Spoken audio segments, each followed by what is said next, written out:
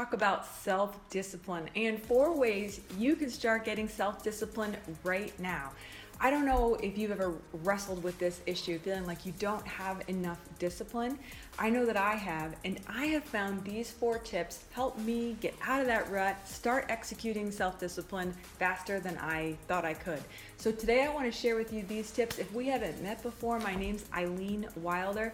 I'm the best-selling author of a book called The Brave Body Method, but I just want to thank you for watching today. A man named Al Tomsic said, "Success is just tons of discipline." Isn't that real? Isn't that straight up? Success, let's just take the mystery out of it. No secret. It's just tons of discipline. I loved how Jim Rohn says that discipline is the bridge between goals and achievement. I heard this story the other day of a man who was a student of success, and he was at a conference, and in one of the breaks he ran into one of the authors that he had always looked up to. The man's name was Kopp Koppmeyer. Kopp Koppmeyer had written 4 large volumes all about success principles, and I think he had written 250 tips in one of the books. So this gentleman said to Mr. Koppmeyer, he said, "Out of all of the principles that you've taught, what do you think is the most important?" And Kopp Koppmeyer said, "The most important principle was stated by Thomas Huxley years ago. It is this: do what you should do, when you should do it, whether you feel like it or not." Do what you should do, when you should do it, whether you feel like it or not. Isn't that powerful? That is the essence of self-discipline, which leads me to my first tip. Number 1, you can't have success if you don't have self-discipline. But here's the incredible key about this. You already have self-discipline.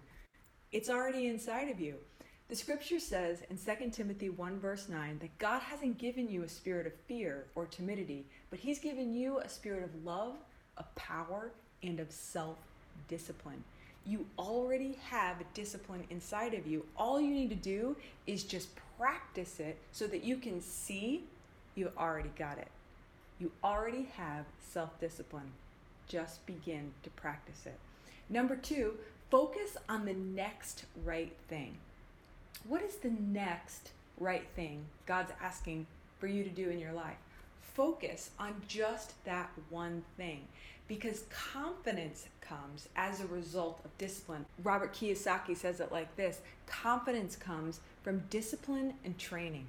So focus on just doing the next right thing. You don't have to do everything. You don't have to have it all completed and know every right next step. Just do the next one right thing you already know to do. Number 3 is don't wait for it to feel right. In an incredible book called The Power of Habit, Charles Duhigg explained that decisions and habits come from 2 different parts of the brain. Habits come from a part of the brain called the basal ganglia. It's all the stuff that we do on autopilot. We drive, we go here, we go there. We do these things, these automated habits, and they're all coming out of a part of the brain called the basal ganglia. But decisions come out of our prefrontal cortex, totally different part of our brain. And so in order to make a new habit or to break a bad habit, you have to start making decisions. And a lot of decisions in the prefrontal cortex start to feel very uncomfortable. So when you're making a new habit or breaking an old habit, it's going to actually feel wrong because it hasn't yet gotten into a pattern to get over into the basal ganglia where it'll become on autopilot. So just embrace the feeling that it feels wrong. Embrace that uncomfortability, because it's just, you keep going, it's going to get over into the basal ganglia and it'll all be on autopilot. You'll actually feel off or wrong if you don't do that thing. So keep on going. Which leads me to number 5. Forgive yourself if you blow it. One of my most favorite scriptures is in Proverbs 24 verse 16. It says that the righteous man falls 7 times, but he gets back up. What this is saying is that to the man or woman who knows that they're righteous before God, knows that they've already been forgiven, that their position before Christ is permanent and cannot be erased, that to that person who knows their righteousness, they're going to fall down, but they're going to get right back up. My encouragement to you is, do not look at your past. Do not look at the mistakes that you made, maybe that you even made yesterday or last night. Don't look at those things, because you, my friend, are righteous before God. If you are a believer in Jesus Christ, that means that you have been washed, forgiven, and completely made right before God. So if you fall down, all you got to do, get right back up.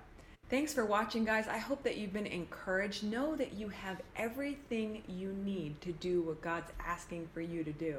All the discipline already lies inside of you. So keep forgiving yourself, keep staying encouraged, keep going after your dreams, and keep doing what you know to do, the next right thing, even when you don't feel like you have what it takes to do it, because then you're going to be exercising the muscle of self-discipline. Thanks, guys. I love you so much. Until next time, be brave, be bold, because you are who God says you are.